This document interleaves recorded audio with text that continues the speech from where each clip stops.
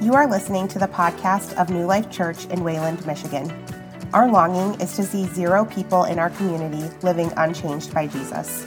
We are a church navigating the messiness of life together in community. One of our core convictions is that everyone is welcome, no one is perfect, and anything is possible. I hope you know there is a place in the family for you here. For more information on gathering times and location, check out our website. But for now, I hope God speaks powerfully to you through this word. Hey, everybody. It's good to see you. Great to be back with you again on Super Bowl Sunday. Of all the Sundays I could be here with you. I love the Super Bowl because it's kind of like a picture of the church in many ways. It's these 22 guys on a field who are absolutely exhausted and need a rest, being watched by millions of people who are probably needing exercise, you know what I mean? And so the kind of the rule we work with in church is it's called the 80-20 rule. It's this idea that a lot of times in most churches, 20% of the people are doing 80% of the volunteering or work.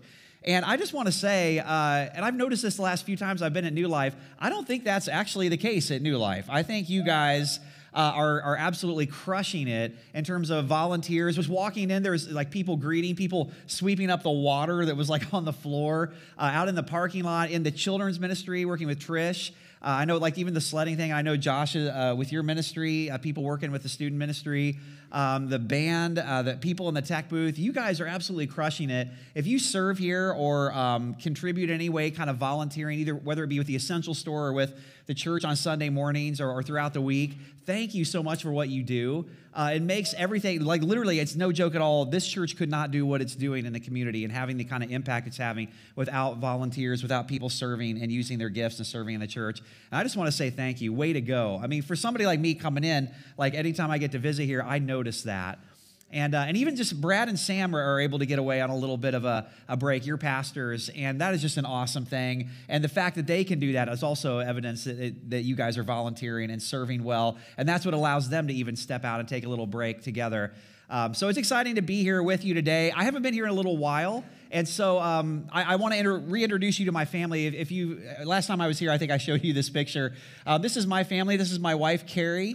There in the middle with me, and then our 4 boys, Alan, Andrew, Aaron, and John. And the guy all the way over there on your far right, his name is Andrew. I'll tell you a quick story to get into what we're talking about this morning. One of my favorite stories about him, when Andrew was about 10 years old, my wife, Carrie, had left on a missions trip for a week to Ethiopia. And so she had left me in charge with the boys, which first mistake. And somehow during that week, they all ran out of clean clothes. I'm not really sure how that happened or why that happens, but they ran out of clean clothes. And my boys at the time, they were in a school where they had to wear uniform shirts. Do you know what I'm talking about?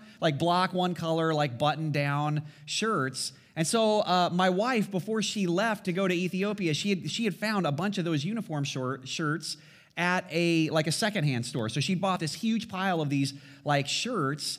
And she brought him home, and it was the day before she left for Ethiopia. So she just left him in a pile there, and then she had taken off. And so my son Andrew comes down this morning, and he says, "Dad, I don't have any shirts to wear." And I said, "Well, that pile of shirts your mom got that she left over there before she left for Ethiopia, just grab a shirt out of there." So he goes off, and we're about to leave. I'm trying to get the kids in the car to take them to school, and Andrew comes down the stairs, and he says, "Dad, I think something's wrong with this shirt." And I'll never forget, I can still see him in my mind. He was standing there doing this, and he goes, "Why are the shoulders so puffy on this shirt?" He's just doing this. And I look at the shirt, and sure enough, the shoulders are kind of puffy. And then I also noticed there's embroidering around the collar. And the buttons are kind of shiny. They're kind of fancy buttons. And so I said, "Well, did you get the shirt out of the pile where your mom left that pile of shirts for you guys?" He was like, "Yeah." I said, "Okay, I'm sure it's fine. Just get in the car. We got to go." So we get in the car, I take him to school. He comes home that afternoon from school with a different shirt on that he had to get from the office, apparently, and he is mad. And he's mad at me.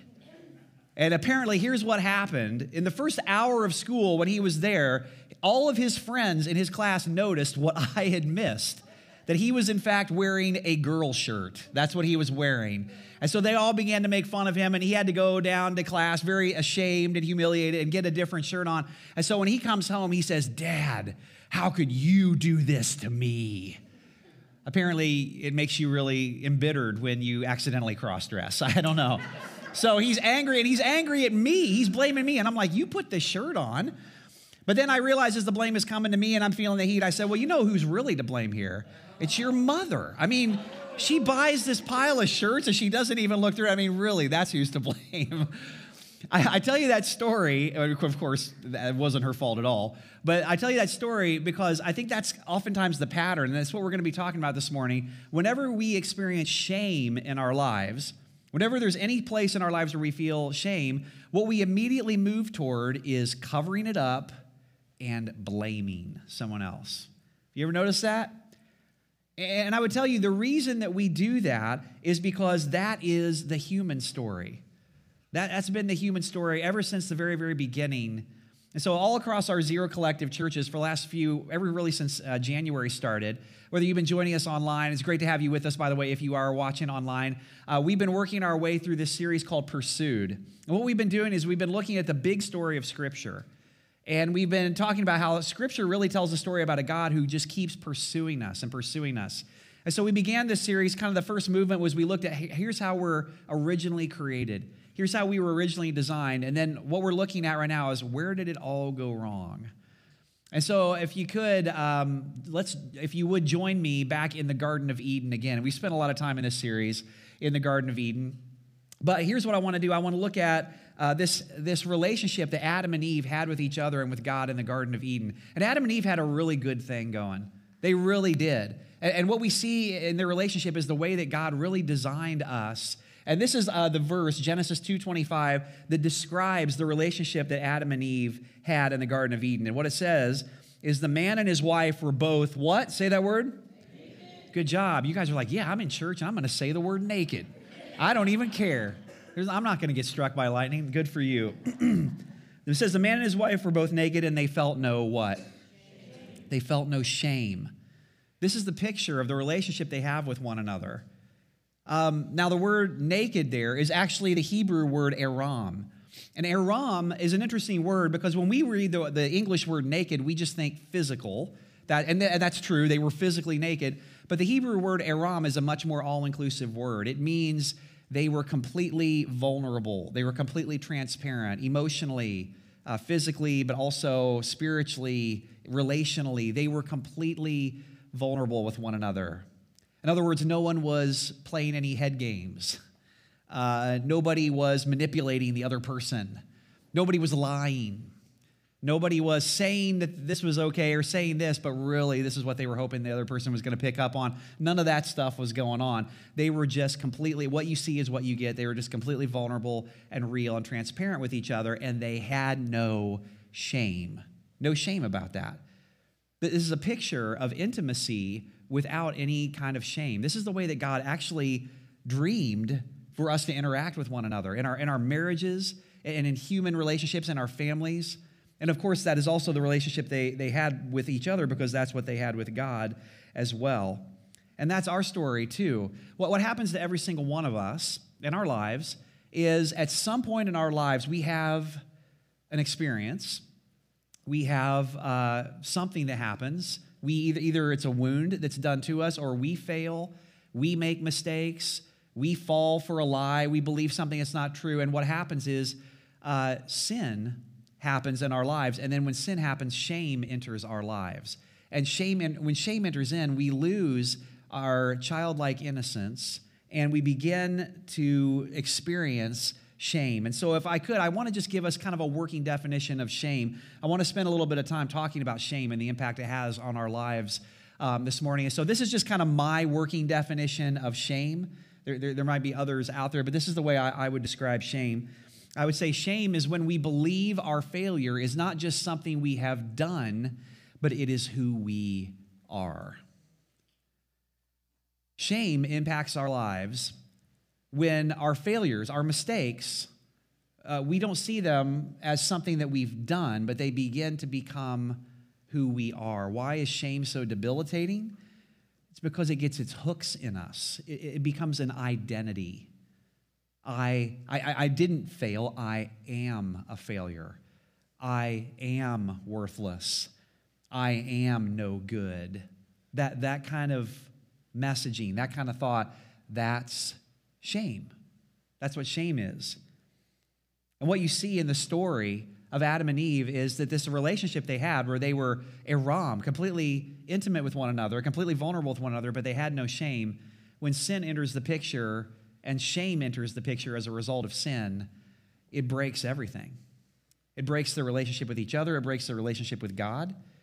So I want to show you the verse that comes right after Adam and Eve take a bite of the fruit, right after they sin in verse 6. This is what it says in verse 7. So they just took a bite of the fruit.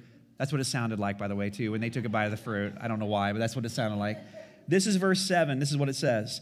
Then the eyes of both of them were opened, and they realized they were naked. They realized they were exposed. They're aram. They're vulnerable. And so what they do is they sew fig leaves together, and they made what for themselves? They made coverings for themselves. Then the man and his wife heard the sound of the Lord God as he was walking in the garden in the cool of the day, and they hid from the Lord God among the trees of the garden. So as soon as sin enters the picture, as soon as shame enters the picture and they realize that they're naked, their solution to this being exposed, suddenly I realize I'm vulnerable, shame has entered my relationship, shame has entered my life in this picture, their solution is fig leaves. They make coverings. And the purpose of coverings is to hide something. It's to cover something up. It's to protect ourselves. And so if we could, let's just take a moment, again, because this story is our story. It's a story of every single one of us in all of humanity. So if we could kind of turn this story toward ourselves and just say, where do we see ourselves a little bit? If you want to go to that next slide there, the question I want us just to wrestle with for a couple minutes is, what are your coverings? Because we all have them. Every one of us in this room, every one of us watching online, we all have coverings because we all have places in our life where we've experienced shame. And we don't use fig leaves. That's what Adam and Eve did. Ours are a lot more sophisticated. Let me give you a few examples. For some of us, a covering is perfectionism, right? So if I feel ashamed at some place in my life, what do I do? Well, I just work harder to present this perfect image. I apply more makeup. I clean the house better. I spend 20 minutes more on the treadmill working on that problem area so that I'm perfect. So all people see is this perfect image. It's a covering. That's what that is. It's a way of dealing with shame. And the problem with it is it becomes an actual barrier to experiencing true intimacy, both with our Heavenly Father and also in the most important relationships in our lives. I would tell you, all addictions, they don't start out this way, but addictions are just a different form of coverings. Alcohol, pornography, food even. These become coping mechanisms for the way that we cover places of shame in our lives. The coverings aren't always negative things or bad things either. Sometimes the things that become covering in our lives are actually normal things or good things. Like, for instance, possessions. I mean, we all have possessions. We all need certain things in life, but whenever we feel shame, if what happens is, I go on Amazon and I order something, and it's like every time that Amazon truck pulls up to my house, it's like a dopamine hit. The package, here it comes again. It becomes a covering. What is that? What are we trying to do? Why do we keep spending money we don't have? It's a covering. We're trying to deal ultimately with the way we feel exposed and the way places we don't feel adequate or shameful in our lives. Work is a good thing. Work can become a covering. That was my dad's story. I grew up in a home where my dad, just because of some of his brokenness in his life, he didn't feel adequate at home, especially with us kids as we were growing up. He didn't know what to do at home. He didn't feel adequate there. So what my dad did is he just ran to the place where he did feel adequate. He was successful. He was good at his job. And so it just became about more and more and more pouring energy into work, because that's where I feel adequate. And it fractured our family. It caused rifts and brokenness in our family as a result. It was a covering. Work can't be your covering. It won't ultimately solve the problem of shame. Sometimes it's even things like our past. Maybe we're in a time of life where we don't feel that great, we don't feel that adequate, maybe there's shame, so we kind of just point back constantly to our past. I mean, we've all met people like this. Some of us have done this in our lives. This is, like the old guy at Salvino's during happy hour who just wants to talk about old football, high school football days, right? Like this time in my past where I was great, that's a covering. I'm just going to keep pointing back to that and talking about that. It's a covering for some place where we don't feel adequate, where we feel shameful. A covering is basically anything that I add to myself to prop myself up. Anything that I add to myself to make a case for myself, to be accepted, to be, made lovable. Because what do we do? When shame enters our lives, what do? We convince my failure is not just something I've done. My inadequacy is not just something that's happened in my past. It's who I am. And so life becomes about upgrading and finding better and better and better coverings for my shame. That is the human story. And the truth about humanity is that we just make terrible coverings for ourselves. Absolutely terrible coverings. And it doesn't ultimately work.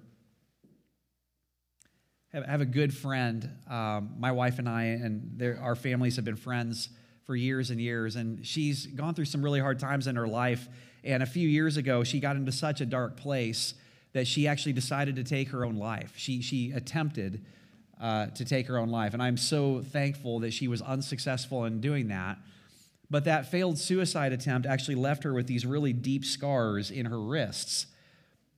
And so her solution to that, after a period of time, is she went out, as she was kind of going through her healing journey, she went out, she got these beautiful tattoos, full-sleeve tattoos. And the reason she said she did is because she said, I got tired of every time I look down, I see those scars. She said, now when I look down, I just see the tattoos, these tattoos that are over these scars. And if you see her, all you would see is the tattoos, and you wouldn't ask questions. But if you look close enough, the scars are still there. You can still see them. And that's the issue with our coverings. They don't ultimately work. They don't ultimately fix the problem that they're trying to cover, the shame of our lives, the places where we've felt inadequate. That those coverings that we create and that we do doesn't ultimately fix the problem. And so when our coverings fail us, what do? You see it here in the biblical story. If you want to go ahead to that next slide. When our coverings fail us, then that's when we shift to hiding and to blame. I'm not going to read it to you, but you know the story. Many of you, even if you didn't grow up in church, you probably know the story. Adam and Eve, after they make fig leaves, they hide. God comes looking for them in the cool of the day. He can't find them. And then when he does find them, he says to the man, well, why are you hiding? What's going on? And what does he say?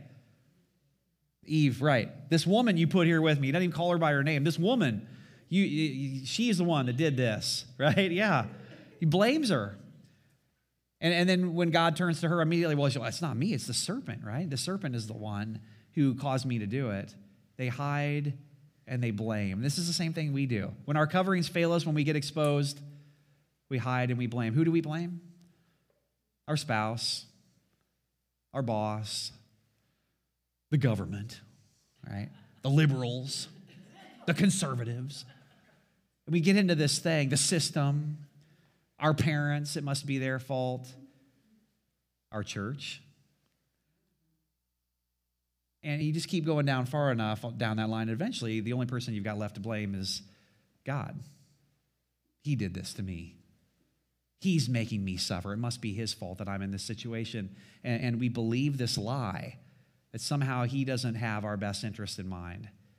And then we begin to question the very fabric of our relationship with him.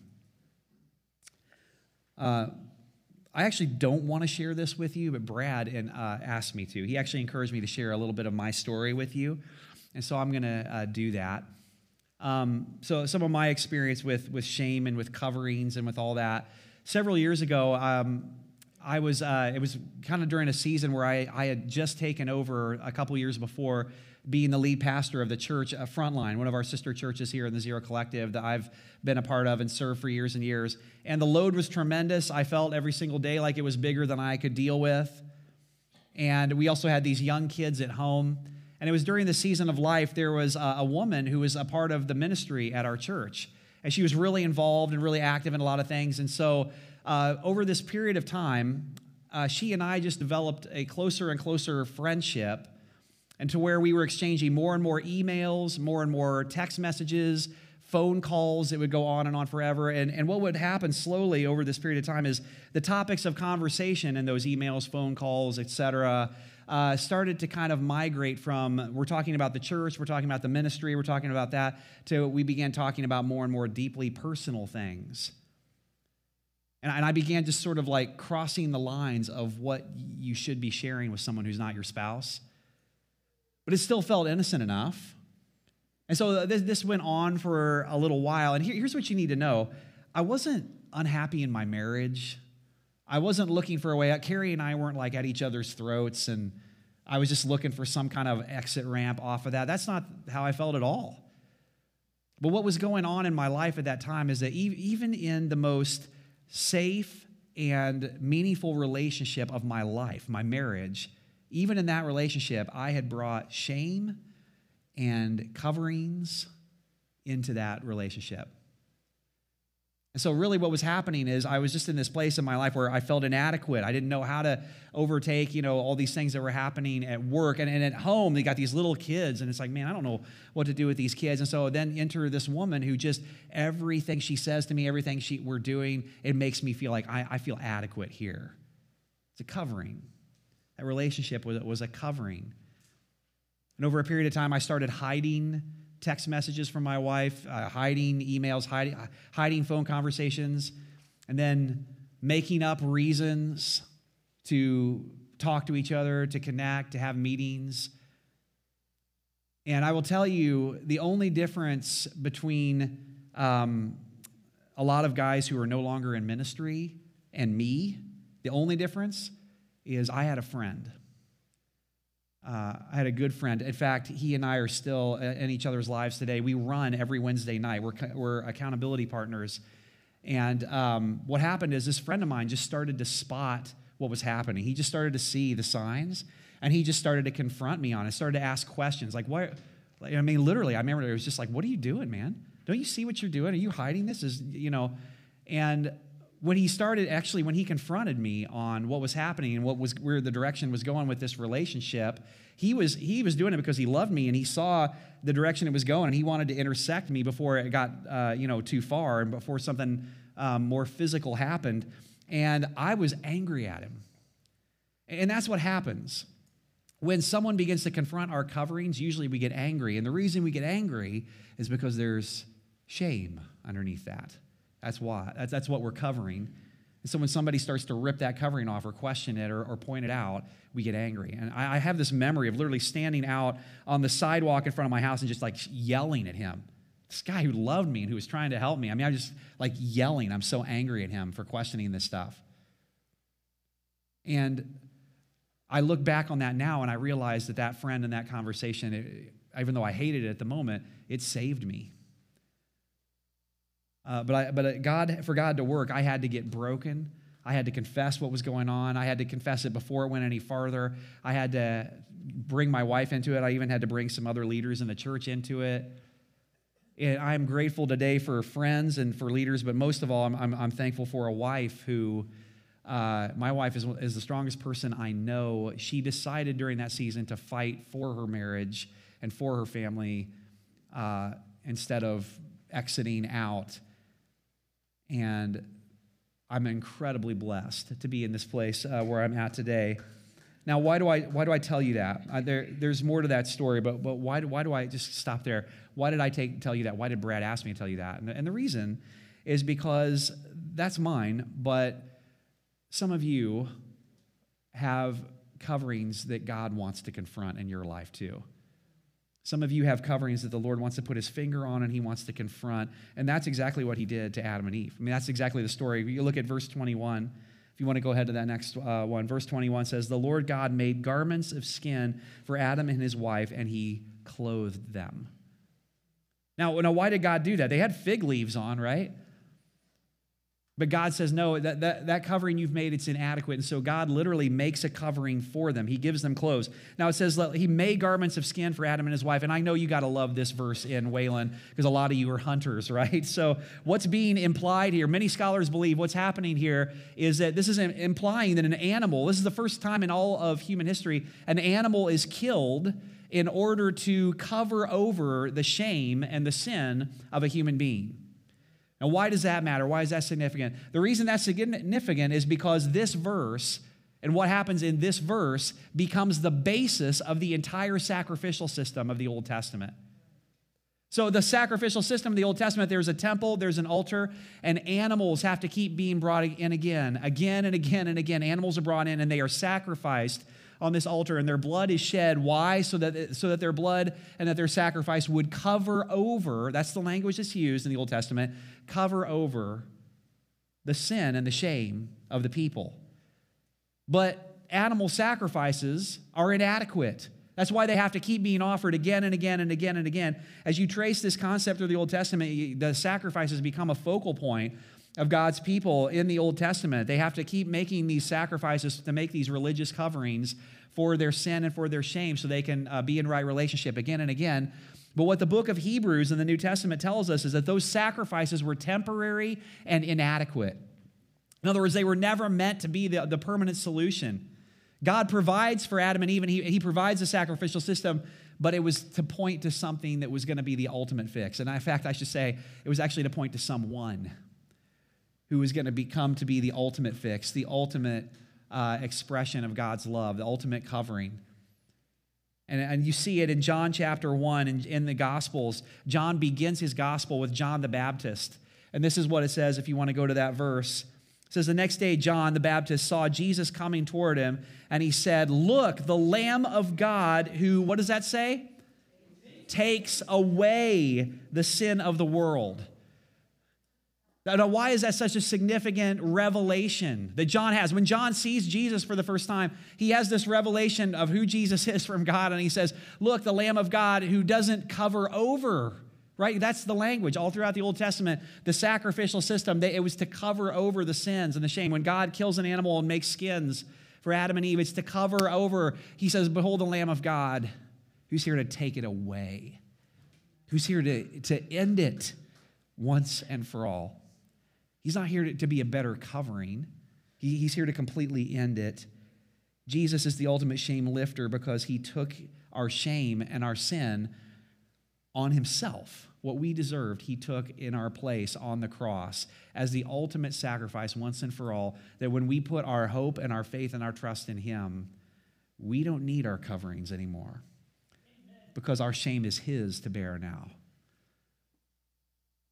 And we can live in ultimate vulnerability, transparency. We can live in intimate relationships with him, with our Father, with our Heavenly Father, and with each other when he is our Savior, when he is the one who's taken our shame. I love how Paul puts this in Romans 8. If you want to go to that. Romans 8, verse 1, it says, therefore, this is for you, this is for all of us who have put our faith in Christ. Therefore, there is now no condemnation for those who are in Christ Jesus, because through Christ Jesus, the law of the Spirit who gives life has set you free from the law of sin and death. Do you understand the significance of what that's saying? There is no condemnation for you anymore when you are in Christ Jesus because he took the shame on you anymore. Why can I talk about the emotional affair? Why can I talk about what happened in my life and what happened? It's because it's his now. It's no longer mine. What I did, that's something I did, but it is not who I am. Do you see the difference? It's like the hymn that we sing all the time. My sin, oh, the bliss of this glorious thought. My sin, not in part but the whole, has been nailed to the cross, and I bear it no more. Praise the Lord. Praise the Lord, oh my soul. That's freedom. Amen. And I'm here today to tell you that freedom, that the law of the Spirit who gives life has set you free from the law of sin and death, that freedom is for you. Freedom is for you. If you're watching online, if you are in this room, he did that for you. It's not just for certain people, it's for all of us. Your mistakes are not something you have done. Your mistakes are something you have done, but they are not who you are. They're not your identity. That's not what God has for you. You're a child of God. You've been ransomed and redeemed by the precious blood of the Lamb of God who takes away the sin of the world. And so here's what I want to invite us to do. The band's going to make their way back up. And I just want to enter into just a time of reflection. You know, when you talk about something like this, you talk about, shame, the ways that we cover our shame, the ways that when our coverings don't work and break down and we begin to hide and we begin to blame others. I mean, I just described to you everything we look around and see in our world, right? It's human relationships at their worst. It's Russia and Ukraine right now. I mean, it's just everything you see is just the breakdown of human relationships and society. And yet, we've got the answer. We know the answer. We know who he is. And so all I want to do this morning is I just want us to spend a little bit of time and just reflecting. Go ahead, if you will, to that last question. What dangerous covering are you clinging to? What is it for you? What covering are you clinging to? And it may not be something bad. Other people may not be looking at it and going, man, that's some evil, horrible thing. It may be something that's good, but it's just become an ultimate thing for you. It's becoming, again, a covering is anything we use to kind of add to ourselves, to prop ourselves up, make a case for ourselves other than God, other than Christ, to say, look, here's my value, here's my worth. See, I am not, all these things I've done. I'm this because, this proves it. Look at my reasons for being accepted. And the reason I say dangerous, the reason those things are dangerous is because any covering that we're trying to use other than Jesus will ultimately leave us high and dry. It'll ultimately lead to more shame, more brokenness. It won't work. It won't cover over. So can you identify it? Because we all have them. And it may be different things at different seasons of life for different ones of us. But the only solution is to come to a place where we confront our coverings in prayer. We have to get to a place, like we were just saying a minute ago, where we're broken, where we're done hiding, and where we just allow God to enter into those places. We've got to confront those coverings. We've got to name them. We've got to confess them. And in prayer, and then from there, we begin to claim our true identity in Christ and live out of our true identity in Christ. And so, I wasn't planning to end this way, but I think we should end this way. We're going to have a time of prayer in this room, and I'd love. The band's going to sing a song, which strangely is like the perfect song, I think, for today. And so I want to invite you, as this song is sang, we can stand in the room. You go ahead and stand up if you're here in the room. If you're watching online, I invite you just to stay online with us. Stay with us in this moment. But maybe just as this song is being prayed, spend some time, confess your covering to the Lord. Even as the words of this song kind of pour over this room and pour through online, just begin to confess your coverings. Confront those coverings in prayer and say, God, this is the thing. I've tried to make a case for myself. I've tried to fix this shame that I feel here in this way, and just begin to give it to him and say, God, I want my true identity in you. I want to live out of that. I want the power that comes when I'm living through you. And then I would love, if you feel led to, you can move around this room. You can kneel down at your chair as these words are being sang. If that's an easier posture for you, you can come up front if you want. If you want to just kind of gather around here, if that's meaningful for you to do, then do it. I'm not trying to get you to do it if it's not. If you're online, maybe just as the words of this song are saying, just allow yourself to put yourself in a posture of saying, Lord, I'm confronting this covering and I'm lifting you up, my true identity, you. And then I'd love to close us in prayer after the song.